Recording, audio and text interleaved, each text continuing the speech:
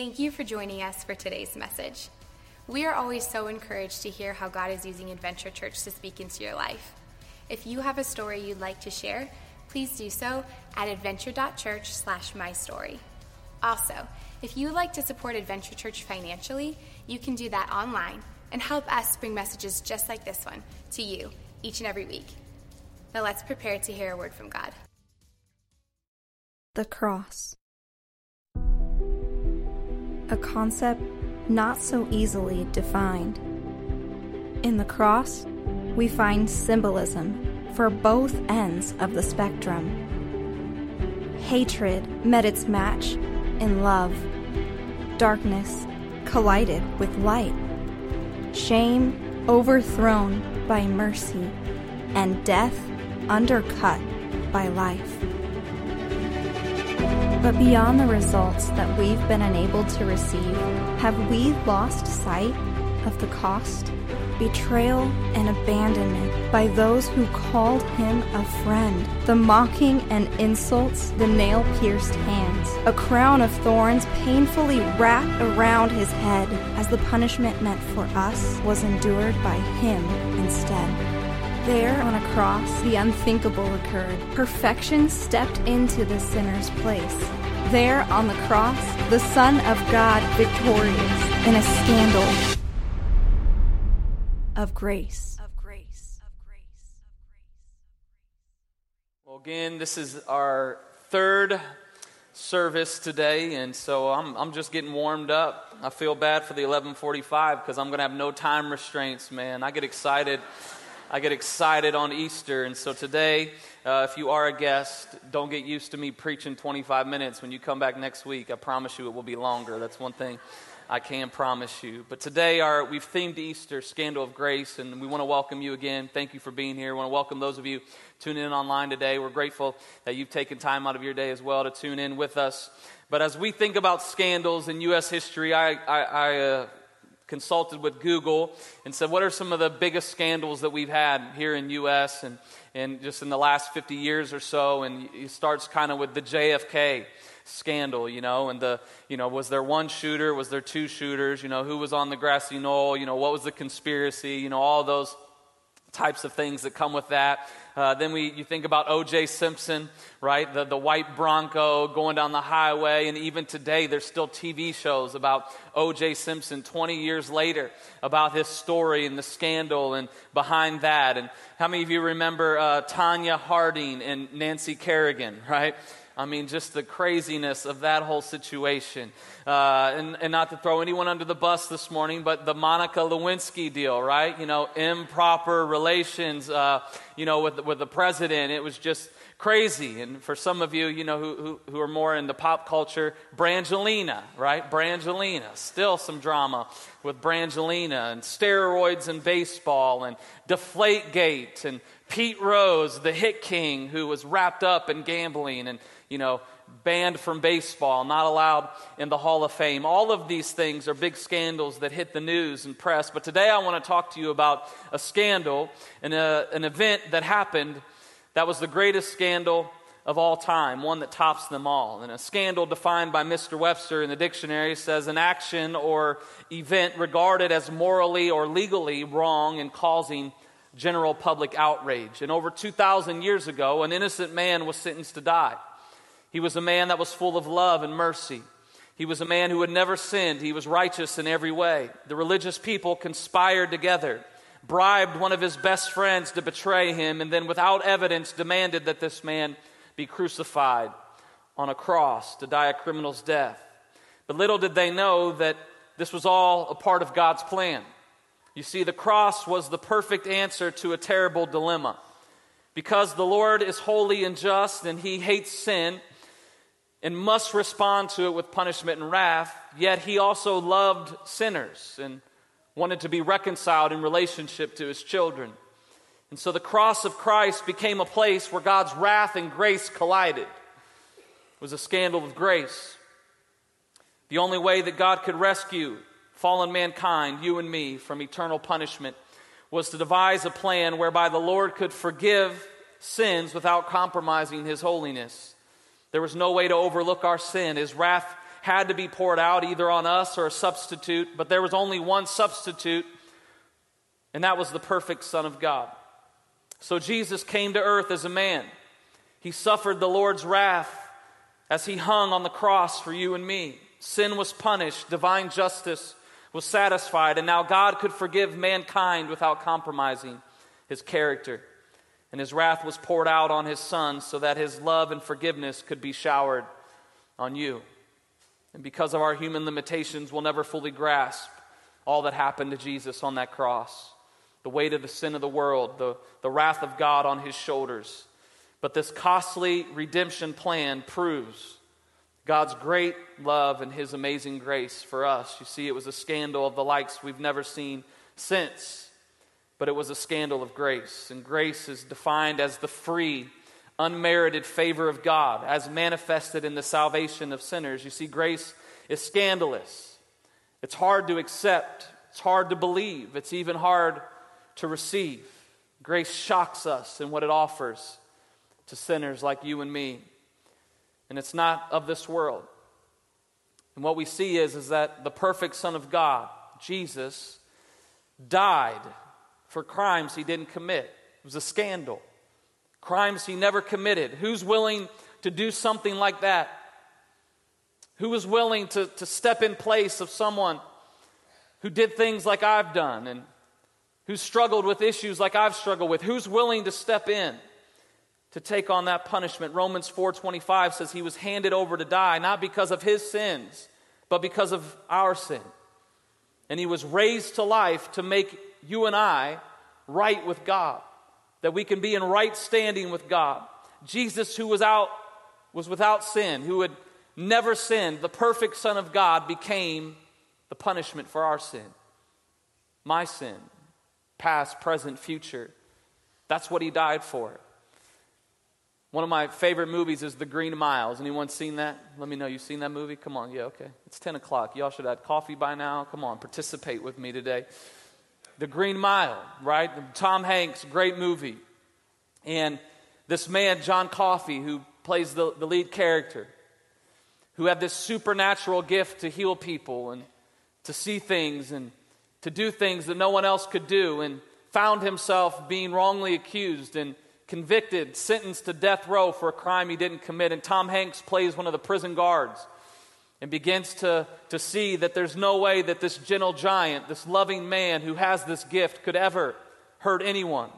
And yet he knew there wasn't much he could do to change his situation. And John Coffey reassures him that it's okay, that he's okay with death, he's okay with dying. And then Tom Hanks begins to live on after his execution, and whatever gift he had, he kind of passed into him. And Tom Cruise is growing older and older and yet is never dying. And he said, I think this is the curse, the punishment that I have to pay for letting this man, this innocent man, be killed in my place, to die. And that's really what Jesus did for us. Romans 5:6-8 says, when we were utterly helpless, nothing we could do for the dilemma we were in, Christ came at just the right time and he died for us sinners. Now, most people would not even be willing to die for an upright person, though someone might perhaps be willing to die for a person who's especially good. But God showed us his great love by sending Christ to die for you and me while we were still yet sinners. Died in our place. You see, you're born a sinner. You can't escape it. If your kids are anything like mine, they came out of the womb saying, mine, right? I want it my way. We're born into this fleshly desire to put ourselves first and others second. The opposite of what Jesus did for us. And yet the one who was perfect, the one who was willing to put everyone else before himself, who did not deserve death, became the punishment for our sin, became the sacrifice for you and me. And Jesus paid a debt that you owed but could not pay. It was a scandal of grace, of his love and of his mercy. But this has always been the gospel message. The Christian faith is not for good people. It's for people who know they're bad. It's not for saints, it's for people who know they're sinners. Salvation is for people who not think they're righteous, but for people who know that they're not. It's for people who hunger and thirst for righteousness, not for people who think they've achieved it. And at the center of this scandal, and what Easter is all about, we see that perfection took our place. Jesus was willing to die for crimes he didn't commit, and perfection took our place. It was our crimes. You see, during the Passover celebration, this is when Jesus came back to Jerusalem to be crucified. He's being ushered in, and the conspiracy against him begins to unfold. Judas betrays him. Jesus is drugged before the governor of that province in Rome, and the Roman governor Pilate was there, and it was custom during the Passover celebration for the governor to release one of the prisoners to the people, to set them free. And we pick up this part of Jesus' story in Matthew 27, 23 through 26, where Pilate, the governor, said, "What should I do with this Jesus who's called the Messiah?" They shouted back, "Crucify him." "Why?" Pilate demanded. "What crime has he committed?" But the mob roared even louder, "Crucify him." Pilate saw he wasn't getting anywhere and that a riot was developing, so he sent for a bowl of water and he washed his hands before the crowd, saying, "I'm innocent of this man's blood. The responsibility is yours." You see, Pilate could see that Jesus committed no crime worthy of the punishment that he was taking on. And he washes his hands of it before the people. He says, "This scandal is on you, not on me." See, Pilate didn't know it was a scandal of grace, that this was all a part of God's plan. And the people yelled back, "We'll take responsibility for his death, we and our children." So Pilate released Barabbas to them and ordered that Jesus be flogged with a lead-tipped whip and turned over to the Roman soldiers to be crucified. So Jesus is standing there with Barabbas. And you see, Pilate wanted out of the scandal. So he brings Barabbas, who was a known thug, murderer, the worst of the worst. And he's thinking, I'm going to get out of this because they're going to take Barabbas. There's no way they're going to choose Jesus over Barabbas. Yet the crowd demands that he release Barabbas and that he crucifies Jesus. And every time I read this part of the story, I kind of get angry. I get mad. I go, how could they do that? How could they knowingly allow this man to crucify Jesus knowing what he had did? Barabbas was a known thug, a known murderer, full of hate and selfishness. And Jesus was this loving, humble servant who washed feet, who healed sick, who raised people from the dead. And they demanded Jesus' life over his. And it gets me angry. How could they do that?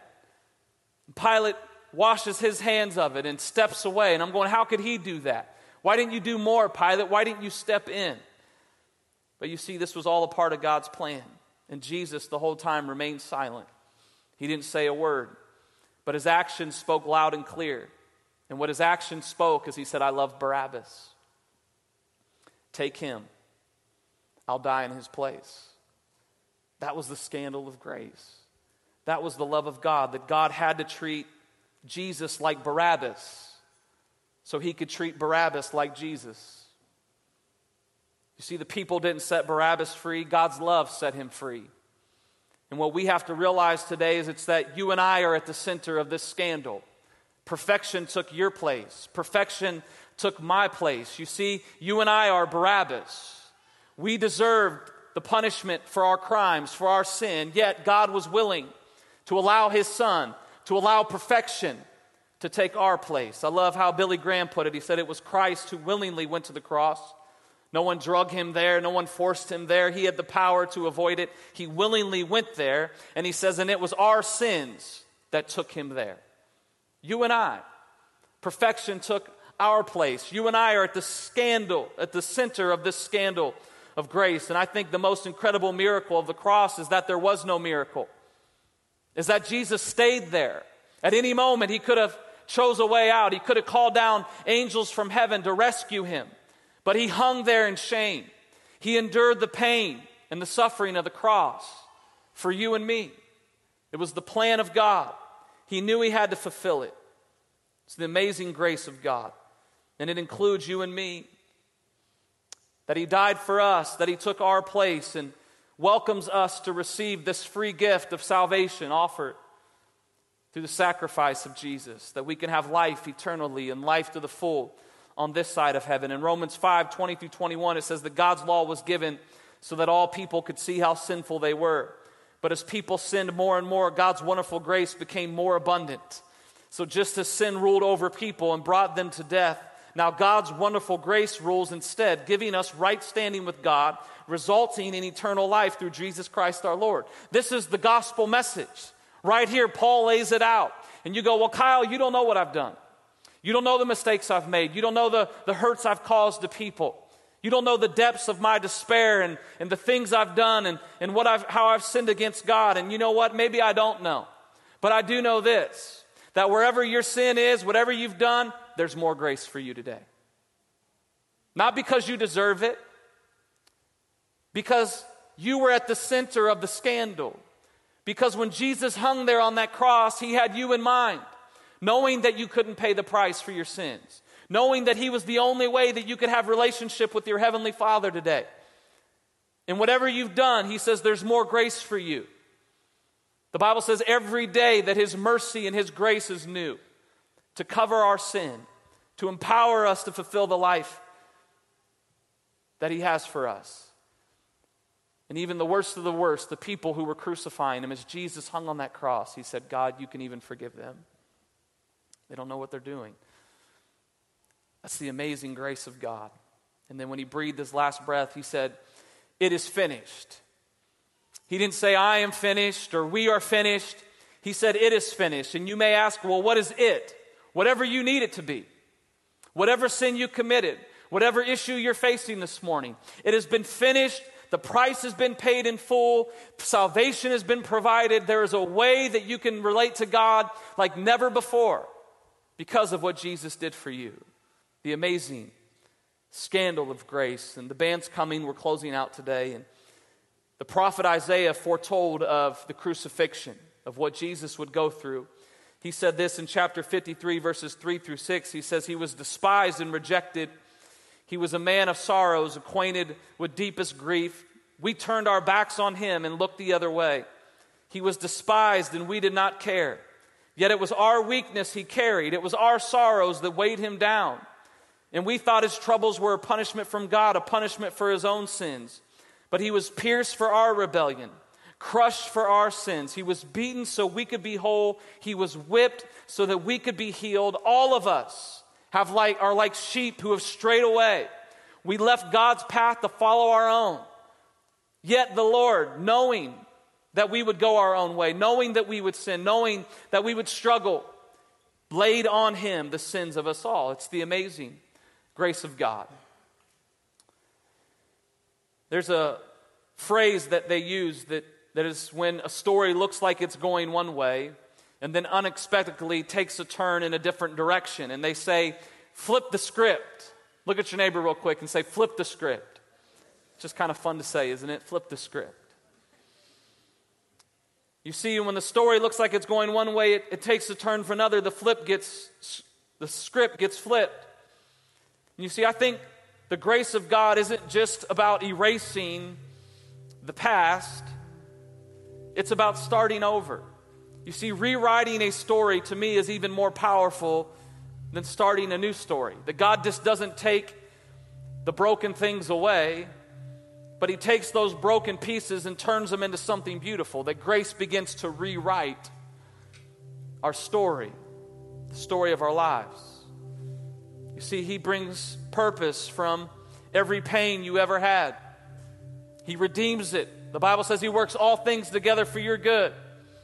That somehow God has a supernatural way of taking even the most broken areas of our lives and using them for our benefit and for his glory. And Jesus had endured the pain of the cross, and that pain became our gain. God redeemed his pain so that you and I could have life through him. And if you're willing to give God the broken pieces of your life this morning, he promises to make something beautiful of it, a beautiful mosaic. And we have to stop thinking about what's been done to us. You see, the enemy wants to get you stuck in the past. He wants to get you focused on what's happened to you. And today I want to shift your focus from what happened to you to what's been done for you. That there was a scandal of grace that included you and me. And in order to get towards our future and what God has for us, we have to get our eyes off the past. You see, Jesus was able to endure the crucifixion because he was focused on the resurrection. The Apostle Paul said it was for the joy set before him that Jesus endured the cross, scorning its shame. You see, Jesus was to endure the worst of the worst because he was focused on the resurrection. He knew that 3 days later he was going to rise from the dead.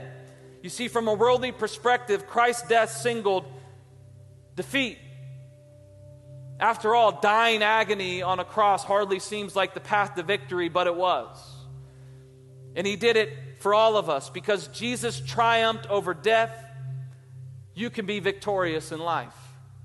You see, the devil thought he was going to defeat Jesus. He thought he had him beat. But little did he know that Jesus was on a mission to defeat him. That Jesus was about to flip the script, to change the direction of the story. You see, I love a good comeback story. The Cavs started their playoff run last night, squeaked out a win, barely. But I remember back to last year. The Cavs went down 3-1 to the Warriors, right? Greatest record in NBA history. Everybody was like, Cavs are done, it's over. 3-1, I was included. I'm like, oh, it's over. But LeBron James, as you know, led the Cavs back to do what no team had ever done before. You see what they always said? No team had ever come back from a 3-1 deficit. But they did it. It was a comeback. And in your life, people may be saying the same thing. You see, they can't say that this NBA Finals. If a team goes down 3-1, you know what they're going to be saying? Well, the Cavs did it last year, so maybe they can do it this year. And in your life, maybe you're down 3-1. Maybe there seems like there's no hope for you, and everyone's saying there's no hope. And the enemy's telling you that there's no way that you'll come back. But because of Jesus, not because of you, but because of Jesus and what he's done for you, you can flip the script on your story. You see, they may be saying that your marriage is over, that you'll never find restoration. But God is the miracle worker. He's the one who can flip the script on your marriage and your financial situation. You'll never climb out of this mountain of debt you're in. Jesus can flip the script. Because when he was dead and everyone gave up, even his disciples, his closest ones, who knew what he was going to do, he told them exactly what he was going to do. And when he died, they gave up. They went back to their day jobs. They started fishing again. But 3 days later, Jesus comes back. Jesus fulfills his promise. And on the resurrection, when he died, his victory became your victory. Death, hell, and the grave had been defeated. And the Bible says it's no longer you that live, but once you receive Christ, it's Christ that lives within you. And he said the same Spirit that raised Christ from the dead now resides in you and I. And that you have access to that power that was able to raise Jesus from the dead is in you. And he can raise you from death to life. He can bring healing to you. He can bring salvation to you. He can flip the script on your story so you can begin to walk in freedom. That he has the power to break that bondage of addiction that's been carrying you and holding you back for years. He has the power to do it if you allow him to flip the script. You see, every time we see a cross, we got to remember what it represents. Nobody wore crosses around their neck until Jesus defeated death. Because Jesus took a symbol of torture and turned it into one of great triumph. He flipped the script. And that's his desire for you. You see, Christ met all of our needs on the cross. We're now a part of his family. When he died in our place, he affirmed our value. Billy Graham said, God proved his love on the cross. When Christ hung, bled, and died, it was God saying to the world, I love you. And it wasn't the nails that held Jesus to that cross, that kept him there. It was his love. It was his grace. It was his mercy.